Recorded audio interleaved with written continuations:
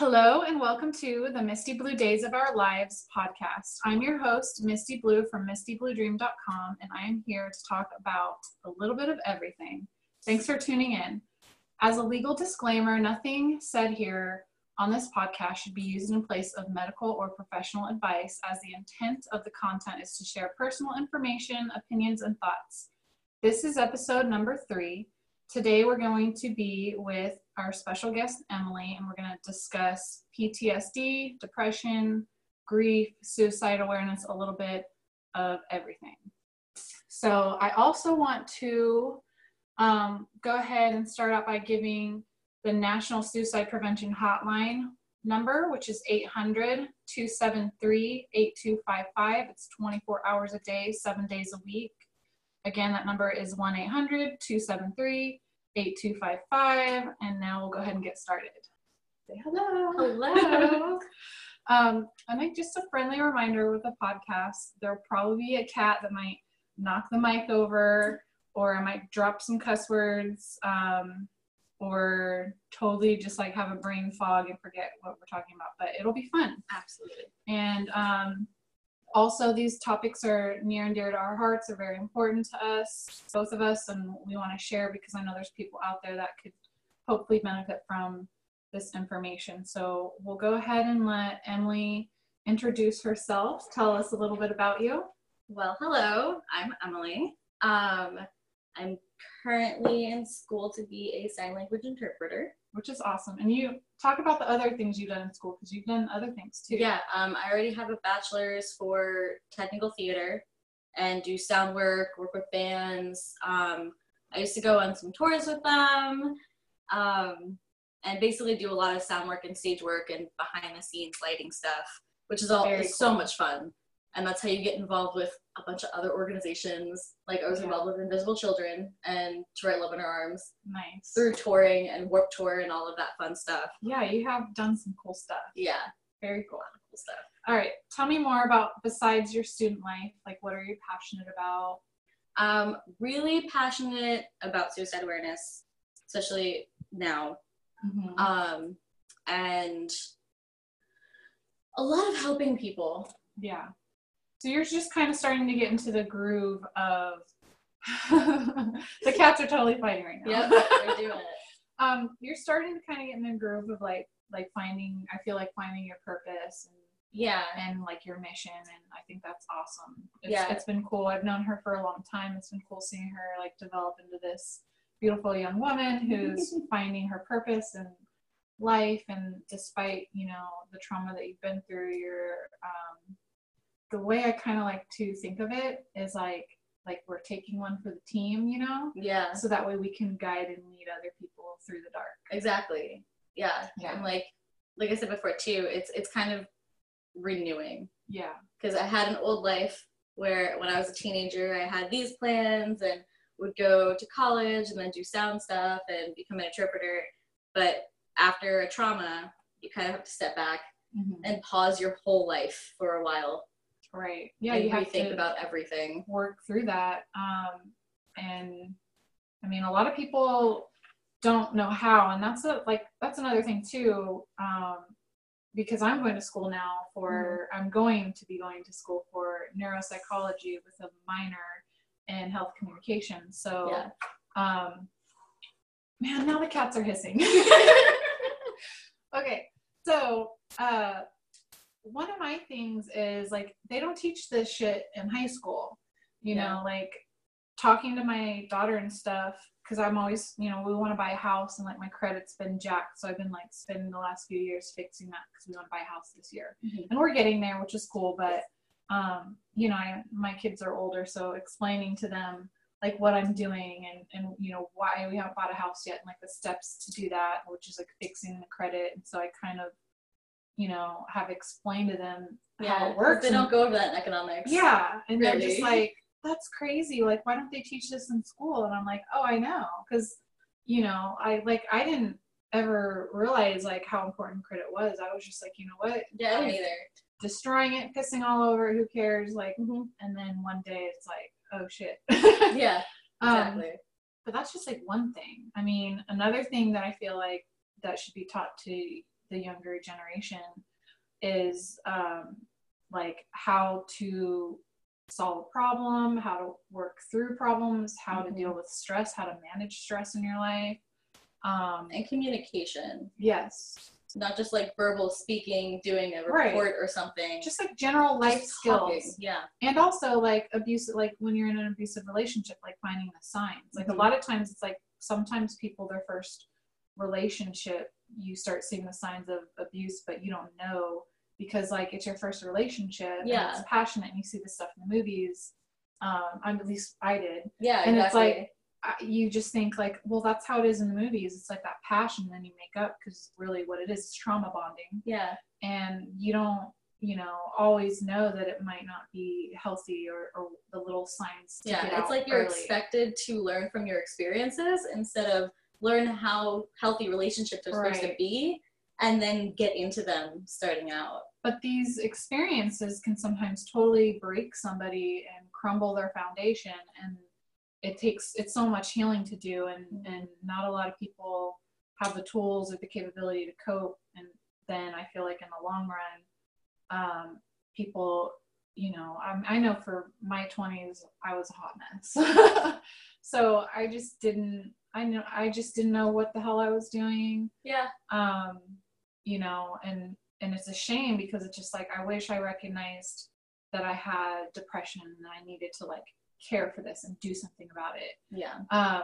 And these are just all things I feel like are so important for kids. And so maybe one day we can somehow guest speak in these schools or something and talk to teens. Great.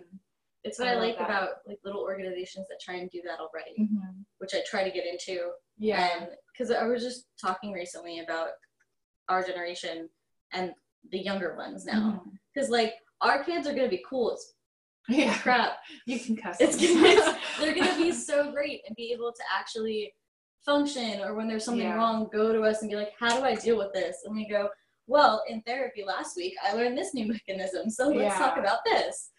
But maybe ours will, because we talk to them about stuff a lot and we have open communication. But there's so many that there still are people that are in our age range who maybe haven't dealt with trauma, and maybe they don't understand. It's not there yet. Like half of us know how to do it all, and half of us. So if their kids go through something because their parents didn't teach them about certain things because they weren't aware of it, they might have a harder time. So really, it's you never know. I mean, for sure, it doesn't discriminate. And but so anyway, we're going to talk about PTSD and depression. So we'll start with that first, because that's something that you've been like officially diagnosed with, right? Yeah. Like how long have you been dealing with? To give us a little background of how long that's been going on, when you got diagnosed. So Nate died in February 4th. And explain to everyone who doesn't know Nate who he is. Nathaniel was my boyfriend for 3 years, on and off. And then I went to college, so we were kind of long distance. But we still always had a very, very close relationship. Extremely close and really healthy and good, and just everything kind of great that I've ever seen in a relationship. We both had depression, so we both dealt with that a lot.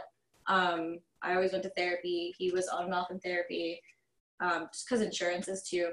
He couldn't always go. Resources was absolutely really big issue. And then in 2018, so last year, he had planned to commit suicide for like a month or two. And I saw everything, like all of his blog things and everything he was writing for after he was gone, because he left everything for me, and it was basically a month. So and you weren't aware of this. This is something that he kind of was because we weren't living together. Yeah, we weren't living together yet, but I would go over and we would spend weekends and stuff. So he had his own place, and for all of January, it was very push you away kind of feel. And we never had pushed each other away. So I was like, I don't know what's going on, but here I come. Like, I'm gonna just come over randomly. And then he would just say no, or be really standoffish and distant. So it's one of those things where sometimes you just need time. So like maybe you just need a week or two.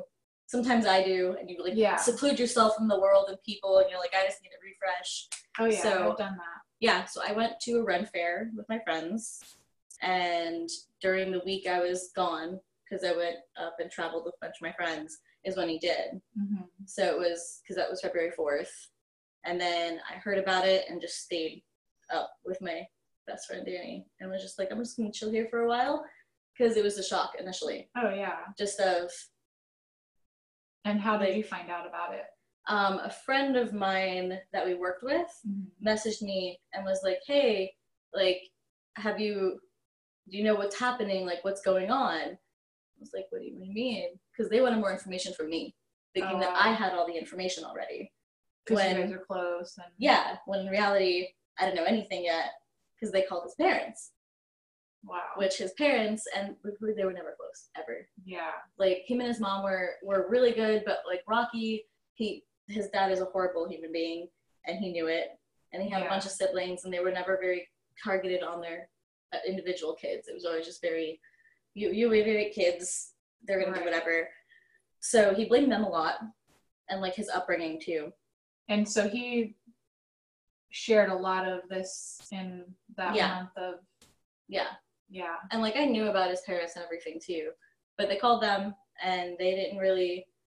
like, his mom knew me, and so, you know, she reached out to me and gave me the blog post and everything that he left. Because he left, like, a big Tumblr as, like, his note. Yeah. And there was, like, 14 different Tumblr How did people discover that? Did he leave? He left it for the police. Wow. And so he sent a timed, like, email to them. Wow. Because, should I say the method on here? Is there, like, a trigger warning? I mean, this whole episode's a trigger warning. That's very true. So, because he slit his wrists and bled out. And, like, it was very graphic of telling me exactly how and time periods, and he talked to me, like, the whole time, too. And, like, you could see him just doing Tumblr posts. Yeah. In the post? Yeah. Oh, wow. And even in the post and, like, just texting me randomly. And it was just very normal. Like, all of his messages were, like, because it was Super Bowl Sunday, and my friends were watching Super Bowl, and we were, like, doing crafts things. And he was like, how's crafting going? Like, let me see your skirt. Meanwhile, he was dying. Wow. And, like, I couldn't do, like, there was nothing, there was no sign of anything. It was crazy. It was very just like, I just want to hear about your day. It was so normal. And then he was gone. Wow. Yeah, I mean, so how the hell do you get through that? Through that, it was 2 months of sitting in bed and crying every day and not being a human at all. Yeah. And I went to Circles of Care for a little bit. Because eventually, when you stay in bed for 2 months straight, like, my mom was worrying, everyone was worrying, they didn't know what to do. Right. Because you don't know what to do when, like, what do you do when your daughter's boyfriend just committed suicide? Yeah. She had no idea, and I didn't really either. Yeah, there's no handbook for that. Right. And, like, so then I started eventually, like, going out and taking a walk, and kind of just, like, I went to the art fair in Melbourne, and saw everything, but as soon as, like, I would see a family or see people together, I would just start bawling just anywhere, constantly. Yeah, because any little tiny thing, I feel like, would make you think of, or any little thing that, like, we did together, or just little moments or anything, just triggered everything. So finally got into therapy by emailing every single person I could think of in Tourette Love on Her Arms, and, like, my old therapist, because I didn't have insurance at all. So I was like, I'm going through the same thing now, because he couldn't go to therapy for a while either. Gosh. I was like, cool, so I really need therapy, really badly. Desperately. And I can't pay for it. But Tourette Love on Her Arms set me up with a therapist that signed sealed hard for me. And because she realized we needed it. And once I eventually, it was 3 months of therapy, like intensive, twice a week therapy. And then I finally got a job.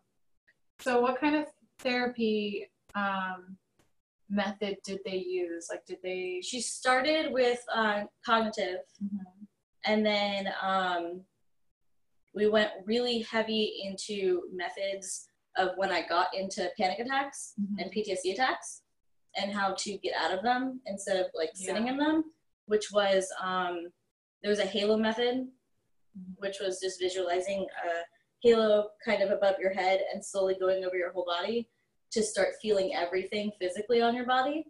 So you get out of your head and get into more physical, okay, I can touch this. I feel my bracelet like jingling on my skin. This is how it feels on my skin, and very intensely describing physical things around you. Yeah. Is that similar to grounding? A lot of grounding techniques. Explain a little bit what grounding is for someone who doesn't know. Grounding is when you disassociate very hard. You just get into your head. You don't think about anything that's around. And so you pick something physical, something you can see that will help you attach kind of back to the world and back to where you are and what you're doing now and in the present, which is really important. Yeah. Yeah, because, I mean, that's why they say, like, people, like, black out, you know, kind of, because it's, like, you just totally, it's, like, I would use days. Like, even the 2 months, to me, felt like a week. Oh, I bet. It's, like, completely disassociated with anything. And so whenever I would see myself doing it, or you would just sit there and, like, I'd look at the clock and be, like, 2 hours later, I was like, oh, no. And so I'd pick a thing, like a lamp, and describe that lamp a lot. And like the floor tiles, just every single thing. I can describe things so great now. There's a lot of grounding techniques. It was. So did you guys talk about grief? And, you know, what kind of tips and advice did, you know? Yeah. Because there's the general stages of grief, which is still a legit thing. Yeah. Except for... Yeah, I talk about that a lot. The Kubler-Ross, which is the Swedish psychiatrist, that she wrote a book on it and kind of pioneered that whole theory, which people still use today. Yeah. And the big thing with, like, the circles of grief is that when I learned them, because, like, I've heard of them before. You always hear these things. Bargaining, denial. Yeah, and they go on, like, a cycle. Acceptance. That cycle is not true. Yeah. It is not a cycle. You cannot pick which stages you're going through, and you don't get to the next one. It's everywhere. Yeah, actually, I have a blog post on it, the stages of grief with chronic illness, and it pretty much is, you know, very similar. I go through all of those, but I basically say how, like, you know, even when you get to acceptance, you don't stay there. You don't live in acceptance. That's not... Yeah. You know, you might end up back in anger, like, next week, and be angry and pissed off, and then you might go, you know, bargaining, and maybe you'll feel acceptance again, and then back to, you know, it's a squiggly line. It's so squiggly. There was, like, this little meme thing that had the stages, and then it just went like this. It's crazy, because it's what happens. And every time I would come in to therapy, it was, what stage do you think you're in right now? And I would say, you know, I'm okay. Like, I call myself coasting. Yeah. Like today is very, like, coasting. Like, it's a good day. I'm making sure, like, I feel all the things I'm feeling, but it's not here or there. Right. It's like coasting along, but it's not a bad coasting thing. It's kind of good to, I feel like, be aware of what stage you're in. Once I kind of connected, like, for me anyway, with, like, chronic illness, as an example, when I connected the dots that, like, okay, I'm going through these stages, and when I realized that, it made so much more sense to me, and I felt like I had a lot more control, even though I'm not controlling, more just, I guess, acceptance. So, like, you know what, I'm just angry today, and that's okay, because that's normal, and I'm in that stage, and I'm not gonna always be angry. Yeah, like, a lot of the grief too was, you know, I was pissed at him. Yeah. But I've never been angry at Nate in my life. Yeah. Like, we have never had an actual real fight. Like, we've had them, but we've always worked them out so easily. So, like, I've never been angry at him for a long time. And I was like, I'm just so pissed. Yeah. Like, fuck you. How dare you? But I'm not an angry person. So it was really hard for me to feel that anger and let it out somehow. Because I'm like, I shouldn't be angry at him. Because I just shouldn't be, and, like, I would say all these things. And I feel like knowing, like, you know what, this is a stage that I'm going through. Yeah, to be angry. Healing process. And I, you know, knowing that, like, okay, I don't necessarily mean this. I'm just, this is how I feel. I was like, I feel like I gotta break something. And my therapist was like, so break something. I was like, what are you talking about? I can't break anything. She's like, no, really. You know, there's a dollar store with plates. You know, I love that because because I have the Invisible Diaries podcast too, which is on invisible illnesses and stuff. And we literally just today put out the Toxic Positivity podcast. Yeah, I was watching that. And all good. And the whole toxic positivity is like so important to me because I feel like people want you to focus on one, you know, type of emotions, which is like, you know, the positive ones, like being happy and grateful and all of those things, which is wonderful and dandy and all. But at the same time, like it's healthy to feel, you know, angry and sad and nervous and all of those things. And people try to, you know, it's like they expect you to put on a mask and just be a certain way. And so when you apply that to grief and depression, you know, I think that's something that people don't realize, like that it's healthy. So here we have a therapist who's, you know, licensed professional, who's educated, who's telling the patient, like, go fucking break something. Yeah. Because that's normal and you're upset. She told me how. She was like, this alley is perfect. Get a tarp, go break it on, and you can put it on. Like, it was really Dexter style, honestly. Oh my God. But it was fantastic. Well, you know, in a healthy, legal way. Yes, of course. Nobody was harmed. It was like, no, there was no harm. But it's true because it's like, you know, sometimes you need an outlet and you need to feel that. And, you know, I've had trauma in my life as well. And seeing my therapist, one of the things she says she likes to use for some of her patients is like writing a letter and then burning it. Yeah. You know, because you can't give it to that person, but maybe it's like, it's a way to kind of have that closure. And I mean, there's all kinds of different tools you can try. Like even recently for, it was Nate's birthday in May. And like, you know, you don't really know, I don't know what to do with it. And like, my therapist said the same thing. You're going to remember 3 dates: your anniversary, the day he died, and his birthday. And those 3 dates are, every single time they come up, are going to be triggers. Some kind of trigger, stressful. You're going to think about them all of those 3 dates. Nothing else gonna matter. And she was right. So for his birthday, especially this year, lit like little lantern things, put them up, but I wrote kind of like a poem thing to him. And I didn't know what to do with it, because what do you do with it? Like, I wrote this thing for you and I can't give it to you. Right. So it's kind of like the burning the letter thing, but I also did post it on my social media. Yeah. Because sometimes I'm like, and it's like a stigma too, because a lot of people that I've seen in like my solos group, which is survivors of loved ones that died from suicide, is they can't post anything because they feel like people don't want to hear about it anymore, or like, you know, it's been this long. Why are you still harping on this? You know, move on. Like those things that I'm like, everyone that knows me knows not to do those things because I will blow up with them. But no, I just posted it on social media, and you feel like this little relief of like, because it's going somewhere, there, even if it's just something in a cloud. Yeah. And even just getting the support from my friends of seeing it and going, that's beautiful. Like, he would have loved that. Like, thank you for sharing it. Like, all those little things of. Yeah, it's a way to memorialize somebody. Yeah. And you know, let's face it, like, humans are very ritualistic.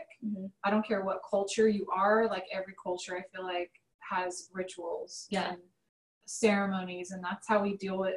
That's how we live life. I mean, think about marriage and death. You know, you have funerals and celebrations of birth and life, and you know, we do have these ceremonial, ritualistic tendencies that we do, and so I feel like that's just a totally natural, healthy way to memorialize someone.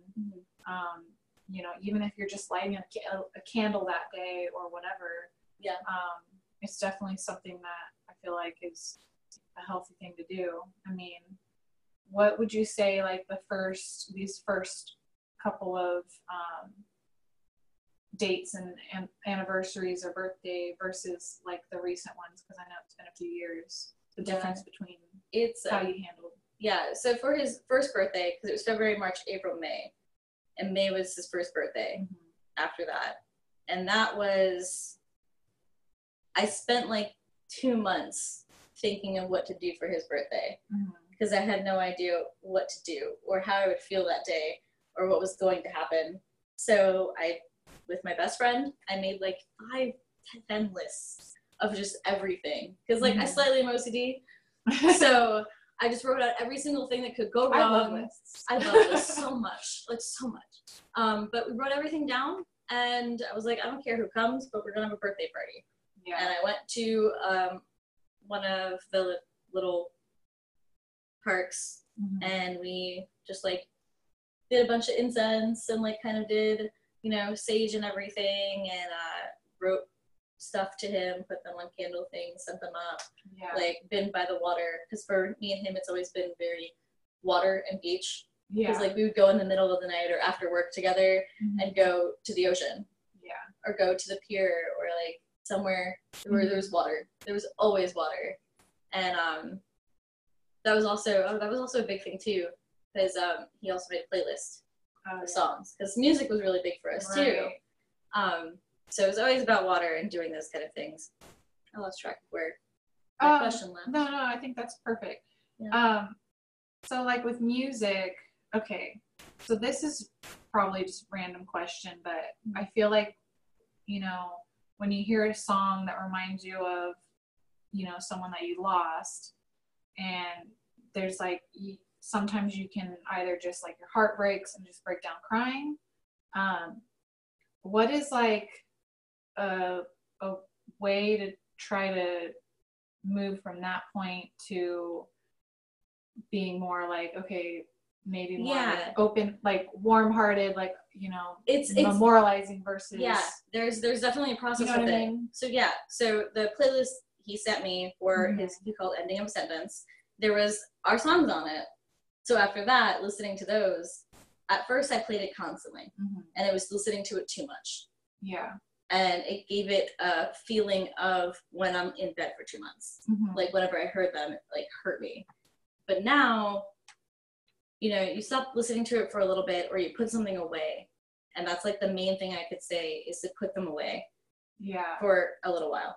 Like, if you hear them sometimes, it's still going to trigger you, and it's still going to hurt. And every time I would hear the random song on, like, a radio, or if I was in a store or something, I'd have to go outside and just breathe and do, like, a breathing technique. That's what I'm wondering, is how do you get through to a healthier point in your life, to where when you hear that song, you can be more like, you know, of a heart happy, like, not happy, but you know what I mean, more just like a fond memory type of, versus it's redirecting it. Yeah, okay. It's because a lot of those songs I played on the way up, because the bridge, like, going over a bridge to me is just a suicide trigger for myself, because the thought is always like, just drive off, super easy, and that's always like that's part of my suicidal ideation. So my therapist was like, all right, play your songs that make me really sad, and, like, I would always get panic attacks too while walking up a bridge, and my best friend got, like, little blower things and bubbles, and, like, we walked up the bridge and, like, did, like, confetti stuff on top of it, and got chalk and wrote, like, Nate's name and, like, you know, the hotline, and, like, wrote all these positive things and redirected how those songs felt and how driving over that bridge felt, or being on that bridge felt, with this crazy positive memory of doing it sounds like a 90s stuff like, on exactly it is. It was 100% like a 90s video. But so it's like you're kind of I like that.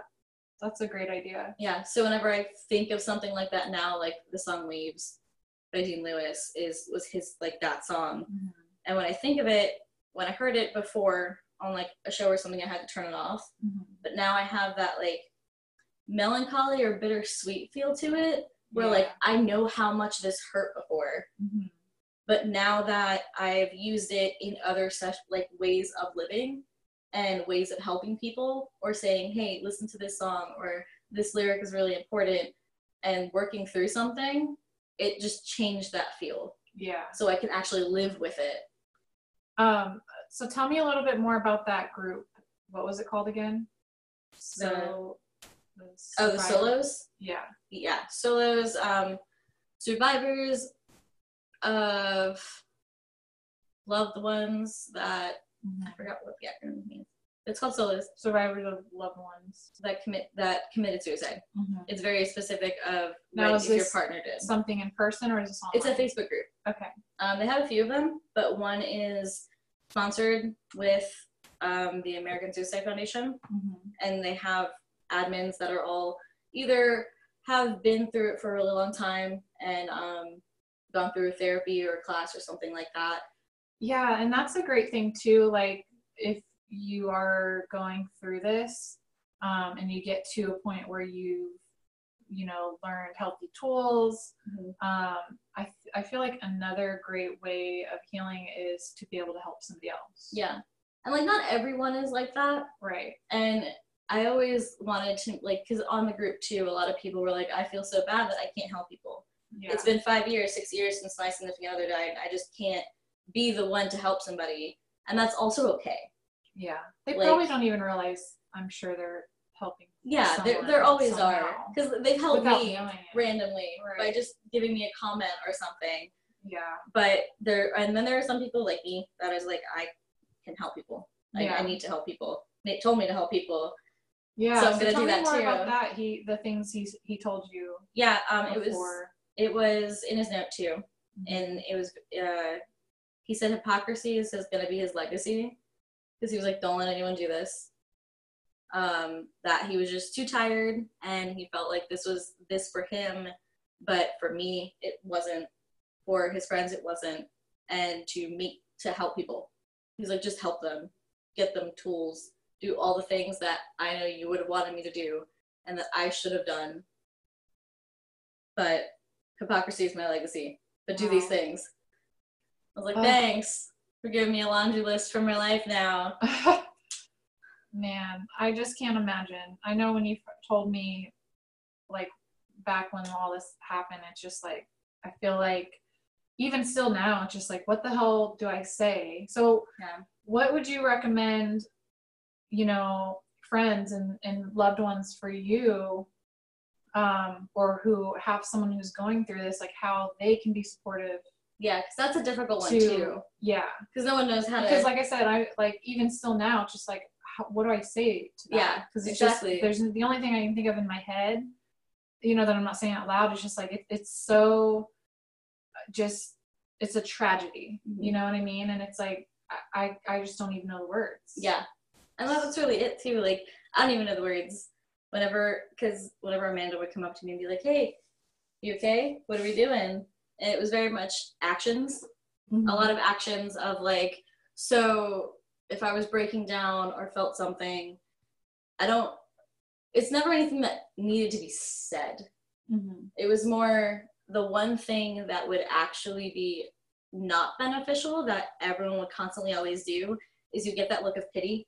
Yeah. Whenever you tell someone and they like, their heart breaks for you and you could see it and you understand because your heart broke too. Yeah. And so you're in that similar boat of feeling it, but you're like, but I'm okay. Like, I'm here. Yeah, that's hard when you're getting that look. I know what I mean, because it's like the constant pity look. That's not what you're wanting. You're wanting, you don't want, it's just hard, because I feel like that's another reason why people are quiet about how they feel, because they don't want other people to have to make someone else feel that way, uncomfortable. Yeah. And I feel like the uncomfortable is a stigma that's been put on everything, because it's uncomfortable talking about death or something that personal, but like when you're with it needs to happen, because it happens. Yeah, it's exactly. A part of life. I mean, people lose their loved ones and people go through these things, and like I said, because there is no handbook, people don't know what to do. Yeah. So even just, I feel like just being there and listening and letting people cry or even just showing up. Yeah, it's either what do you need right now, like physically, do you need something, or do I need to just sit here and grab an animal? Yeah. Like which option do we need to do? Something to go out? Do you need to just leave? Yeah. Like those like presenting physical options of leaving somewhere, giving me something, showing up with literally a flower you just picked from a garden. I think just showing up and just doing taking the initiative on your own is the best, because I know for me personally, when I'm going through something, I have the worst ability to, I don't have the ability to ask for help or ask for something. So like when I've been in the hospital or something, when someone's like, hey, do you need anything? My answer is always no. Yep. And maybe I'm starving. I could be starving, haven't eaten all day, or like I really need like face wipes or underwear or whatever. Yep. And I just will be like, oh, no. Because it's just like, again, it's like I know I'm not a burden, but it's like I have that deep down inner mentality that like many of my friends have it too. Everybody does. Everyone has it. So I've just started going, okay, well, I'm doing one of these two things, so pick one. Yeah. So doing something like that, offering something, or options, or just showing up, I feel like is the best thing, because people are just going to say no or they're fine. So if you just show up with, some magazines and flowers, or, or even just show up with the shoulder. Yeah. Everyone's got really one of these things. Exactly. Like if you just show up, that's fine. Because then, if they need something, then you can go get it. Or you can be like, we can go get it together. Right. Do you want me to go with you? That was a lot of it too. Because I wouldn't leave my bed. I wouldn't leave the house. Mm-hmm. And even when I moved in and finally got my own apartment, because that was a huge step. Oh, yeah. That was like end goal for me in the first year with therapy, was move out of my parents and start my life again. Yeah. That was like the scariest thing in the world. I look back now and I thought a year and a half ago, there's no way. Like, I don't even know who I was going to be. Wow. Like that, at that point, after like 3 or 4 months of doing therapy, I'm like, I still don't know who I'm going to be in a year. Yeah, well, you've made so much progress. Like, I remember when you were like about to start working again, and you were like scared, and I mean, and now look at you, like you're, doing all kinds of stuff. Yeah, right. I have so many jobs and working so hard to make a lot of dreams with me, my friend opening a store, and just being an interpreter, and those dreams need to happen. Yeah. Because I want to live my life while I can, and while I have it. And even then I want to live it harder for him. Yeah. Andrea Gibson did a poem called The Way You Left. I think I would need to look up the name. But that poem that she did is 100% exactly how I felt as a survivor. And she wrote it for her best friend whose husband died by suicide too. And it was so perfect. And what was her name? Andrea Gibson. Yeah. So I'm gonna pull it up to see if I can read it. But while I'm doing that, what would you say? Why would you say suicide awareness is so important? Because so many people feel it and won't say it. Like, so many people that are just happy, pretend they're happy, or don't even know if they have depression, like, feel it. So many people have been like, well, if I just not existed today. Or there's a lot of jokes about it too. Yeah, which I used to do too. Like, there are so many times I was like, or we'll just kill ourselves. Like, that has been such a joke. Like, more in my generation, I think, than anything. Yeah. Is just like that. I notice a lot too in the, like, even just like comedians in their community, I'll hear, I always would joke with my husband, like, how many comedians are gonna do a suicide joke? And it was like almost like all of them do it. That's why, like, they do it all the time. Right. And it's not something I ever not or angry about if someone does, because I still make them sometimes. Yeah. Because it's just like, you don't even almost realize. A habit. Yeah, it's one of those natural things.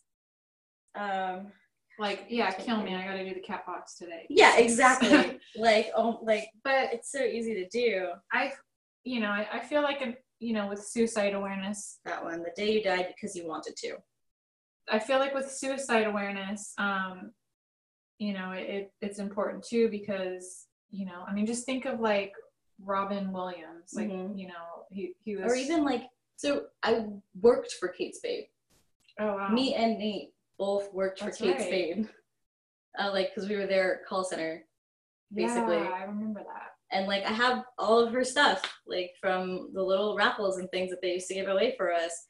And to hear, like, I think it was a month after Nate died that she committed suicide. I was Anthony Bourdain. Yeah. I love him so much. And no one ever really thought about it. And they could also, like, Robin Williams went to therapy too. Yeah. But, like, part of it's, you're busy. They don't think that they need to go get help. Right. Because it doesn't feel like anything's wrong. Because you're not shown something feels wrong. Mm-hmm. This is what's wrong. And it's not your fault. And the thing is people don't, again, because of the stigma, and again, why I'm so passionate about toxic positivity is because people are afraid to talk about it. Yeah, or just smile through it. It'll be different tomorrow. Suck just it keep up. Going. Yeah. Everything's all right. And eventually it's not. But yeah, and then people, I feel like people are almost like ashamed of feeling these emotions because mm-hmm. It's like, we're not supposed to. We're supposed to be positive. We're supposed to be happy and smile. Yep. And that I feel like is kind of another reason why, I mean, the topic's, it's a hard topic. Yeah. Not a lot of people there's so many about factors in it. Mm-hmm. And like how people feel with it. Because like Nate's was very strategic. It was definitely planned out, had everything in line, everything sorted for it, knew that was the end goal. There are some people in my group that it was very spontaneous. It was like, okay, I can't do it, I'm done. And then they got that initial adrenaline to do it, whether it was like shooting or something really fast or like, it's very random. They could either be really planned out or spontaneous and just write that in there. And you don't get a why or figure out like what. Yeah, not everybody gets, and that's the biggest thing for me. They don't get what happened or why did you do this. Nate spelled it all out. This is exactly why. Which not this a lot is what of people happened. Do that. Yeah, it's such a different grief aspect too. Yeah. Between not knowing why, so you're sitting there wondering for like the rest of your life trying to figure it out, and then knowing why. Mm-hmm. So I didn't get a choice.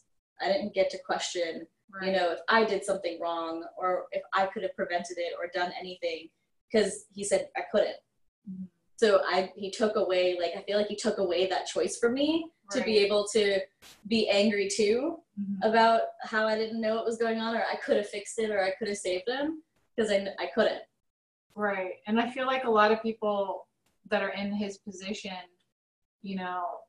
I don't think they realize how much, like, they have such a deep pain and hurt inside of them, but I don't think they realize all they're doing is taking that and spreading it to everybody else. Or the saying of, like, when someone commits suicide, it's just passing your pain to somebody else. Right. It really is. And it is. Like, at 100%, especially with everything he gave me, felt like he went, I can't hold it anymore.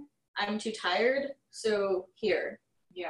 And it 100% feels like I will hold the burden for me and you. And I feel like people don't realize that. And that's like something too that I like to get the point across, is because, I know there's been times in my life where I felt like, okay, people just be better off if it wasn't in their life. Like it'll pass. Like, people won't think about it too much. It'll all pass. But it's like, I know now, like, at the end of the day, like, I mean, my family would have been devastated. Mm-hmm. So, it's something that, like, it's such a horrible thing. And I just wish there was a way to, like, have right, exactly, somehow just, like, shake help everybody. So I don't know. I mean, what are some things that you could offer, as far as advice or something to say to somebody who, like, him, who's going through that and maybe having those thoughts? That it's not even about not being a burden or knowing you're enough, because partially you're not going to believe it. Right. It's about getting the drive. Because if you feel like you have the drive enough to end everything, then you have the drive enough to keep going. Yeah. I like that. That's a great way to put it. Yeah. Instead of picking up a gun, you Google, which is way easier. or call the or National call the Suicide National Suicide Hotline. Prevention Hotline, which is 1-800-273-8255. Exactly. Because that's all you have to do. I mean, that's one way to start. And start it. There's other organizations too, or even, okay, so here's an example too. Like, I have a lot of heavy shit that I've been through in my life. A lot of my writing back in the day was so dark that I was so proud of it, but I'd share it with people, and it was very Sylvia Plath style, and people, their response wasn't like, oh my God, that's beautifully written, or you're so talented. It was, are you okay? Yeah. And so I thought, same. wow, so my stuff's like too dark to share to people. Yeah. Or to share with people. I can't even remember where I'm going with this. Right? But like, I did it too. And then my mom realized it. Yeah. And looked at it. And of course, like, she had all of like your friends and everything. And so she was like, is this too dark? Is this something that you should be sharing? And then, she shoved me into poetry nights, and she's like, maybe we should listen to other people's poetry. Yeah. Maybe there's something I'm missing here. I mean, for me, it was a great outlet. I can't remember what my point was. I was totally going somewhere though with that. But I totally lost it. That's what I did earlier. I was like, I went somewhere with something, and then I just lost it completely. Brain fog moment. But yeah, we were talking about just knowing, for people, just realizing that they are enough. Yeah. Even if you don't think that you have anyone to talk to, we're talking about having, the drive. If you can dedicate that much time into thinking those thoughts, or throw it into, because it's also like a hobby. So if you're so driven on the fact of, you think you need to end everything, and you're about to, and you have that feel, to direct it towards another thing, like writing it all down, no matter how dark or whatever you're doing, write. After everything with Nate, obviously my suicidal ideation and everything picked up hardcore, I picked up a ukulele. Yeah. And literally whenever I felt like I wanted to die, or like this was enough, or I just had too much, I would pick it up. Yeah. Because it was something I didn't have to leave the house for. I didn't have to go too far. I could just pick it up and actually just start strumming it. So it was an easy thing for me to direct to. Yeah, having hobbies, I think, are so important for mental health just in general, because you're being creative, you're doing something, you're being productive, no matter what it is. I mean, I don't care if you want to build doll houses or collect, popsicle sticks. It's something, and, it's a start for something somewhere, and it can build into whatever. I know, like, for me, something that helped me a lot was volunteering at the Brevard Humane Society, because, like, I love animals, and I'd walk them, so I was getting a little bit of exercise. I was volunteering. Yep. Having, like, something that you're volunteering or giving back to, I feel like it gives people a sense of purpose and responsibility. Having pets, of course, it gives you, like, this loving, this sense of love, and it's like something that, without too much responsibility, if sometimes a relationship can be a little too much, but having a pet, it's more simple. I mean, the pet needs you. Yeah, exactly. You feed the pet, you have a responsibility, you love them, it's easy, it's an easy love. Yeah. Unless they're chewing up all your stuff. Yeah, right. But, and it's hard, because, like, that's not always going to solve it. Of course. Because, I mean, Nate had those things too. Well, therapy, is... That's the jump for me. Yeah. Is therapy. Literally, when anyone asks me any advice, I will constantly give them advice and be there for them no matter what. But my ending is, so there's a therapist. That's where I was going with my thing. Yeah, therapy. Therapy. Yeah. There's here. Yes. Okay. So that's where I was going. I think. I had a good list to go. Okay. This is what it was. I was saying how the things I wrote, the things I had were so deep, right? And heavy. These topics and this stuff that I had to get out. Well, when I would vent to certain friends, a lot of my friends, it was too much. And I feel like that's also too, when some people... Yeah, you respect your friends' boundaries. Yeah, what they can hear. The people who think, like, okay, this person's so negative or whatever. I mean, it was a lot. I get it. So when you hear someone, they're constantly, like, complaining about negative things, and you're that person, because I've been that person. I think when I realized, like, that the conversations weren't healthy because they weren't really the right person to talk to. Mm-hmm. And I started to get this resentment towards friends because I felt like, okay, I can't talk to these people about these important things in my life. And so I think that was when I got to the point where I realized, like, okay, I need to talk to a professional because I don't want to like burn these bridges. I don't want to get rid of my friends. I don't want to resent my friends. They're great, but they're just not capable of this deep, heavy shit that I need to get off my chest. And there's literally people out there whose jobs and careers are to listen to this heavy shit, help you sort through it and build the tools. So that's where I was getting, was that like, that was one of the best things I did for me too, was to start seeing a therapist, because I was able to talk to this and she listened. And she gave me, you know, tools to deal with things. My friends, I could talk to them about stupid shit, like what I had for lunch or whatever. And it was, you know, I was able to maintain these friendships and relationships without giving them this heavy burden that they just truly didn't know, you know, because that was something like that I had a hard time realizing, is that like, just because like I'm going through this and it's heavy and I've dealt with this trauma or whatever, like I couldn't wrap my head around the fact that like this person couldn't understand, you know what I mean? And it made me feel alone. And so, you know, at the end of the day, you're just not talking to the right person. And the right person really is going to be a professional. Especially for all my grief. So when it first happened, a friend of mine's grandfather died. Like almost like very close to it, and I felt nothing. I couldn't even empathize with them. And like my grandparents have died before Nate, and like I know that feeling of like losing a family member or a loved one, and I just couldn't. There was a blockage, and I just couldn't feel anything about it. And my friends couldn't help me with that. They were like, you don't feel things? I don't know what to do with that. And I was like, you know who does? My therapist. And she helped me get back to it. Because like after the tragedy, you just shut down. I shut down. I had no filter. I was really bitchy, and I knew it. Because I was like, I can't not. I just have to say everything that I'm thinking, or else I don't know, I'll blow up. And therapist. That was one of the things that they're meant for that. They're like, I know how to do this. And everyone should really have a therapist too at the end of the day, just to kind of work through, even if it's just like the stress of everyday life, or your work is stressful. Like even if you didn't go through a tragedy and you don't think that there's a real need to go to therapy, go once a month.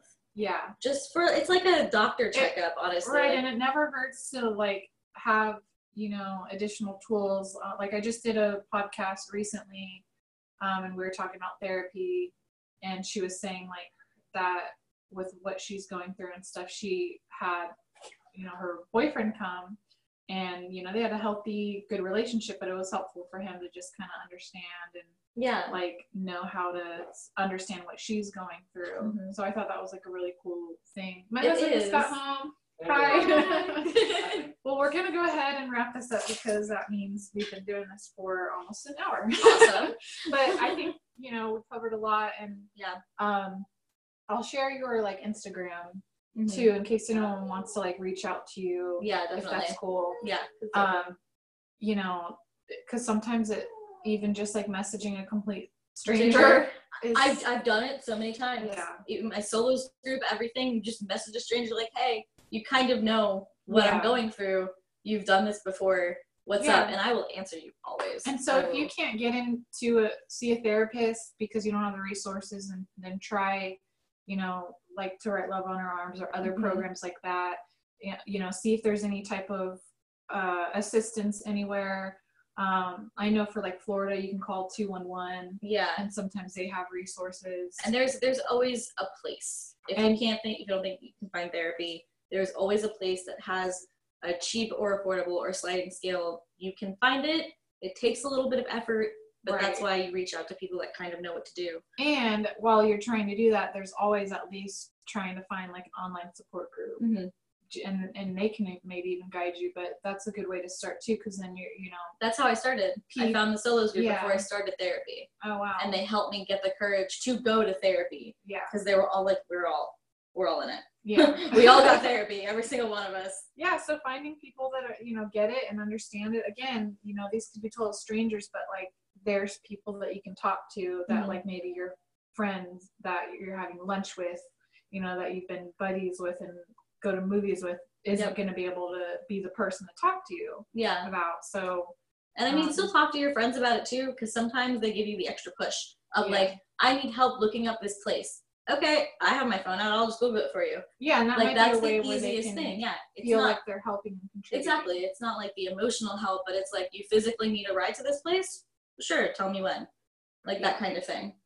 Awesome. Cool. All right. So again, the National Suicide Prevention Hotline is 1-800-273-8255, 24 hours a day, 7 days a week. My blog is mistybluedream.com, which is mistibluedream.com. And this is Emily. And thanks for listening. Bye. Bye.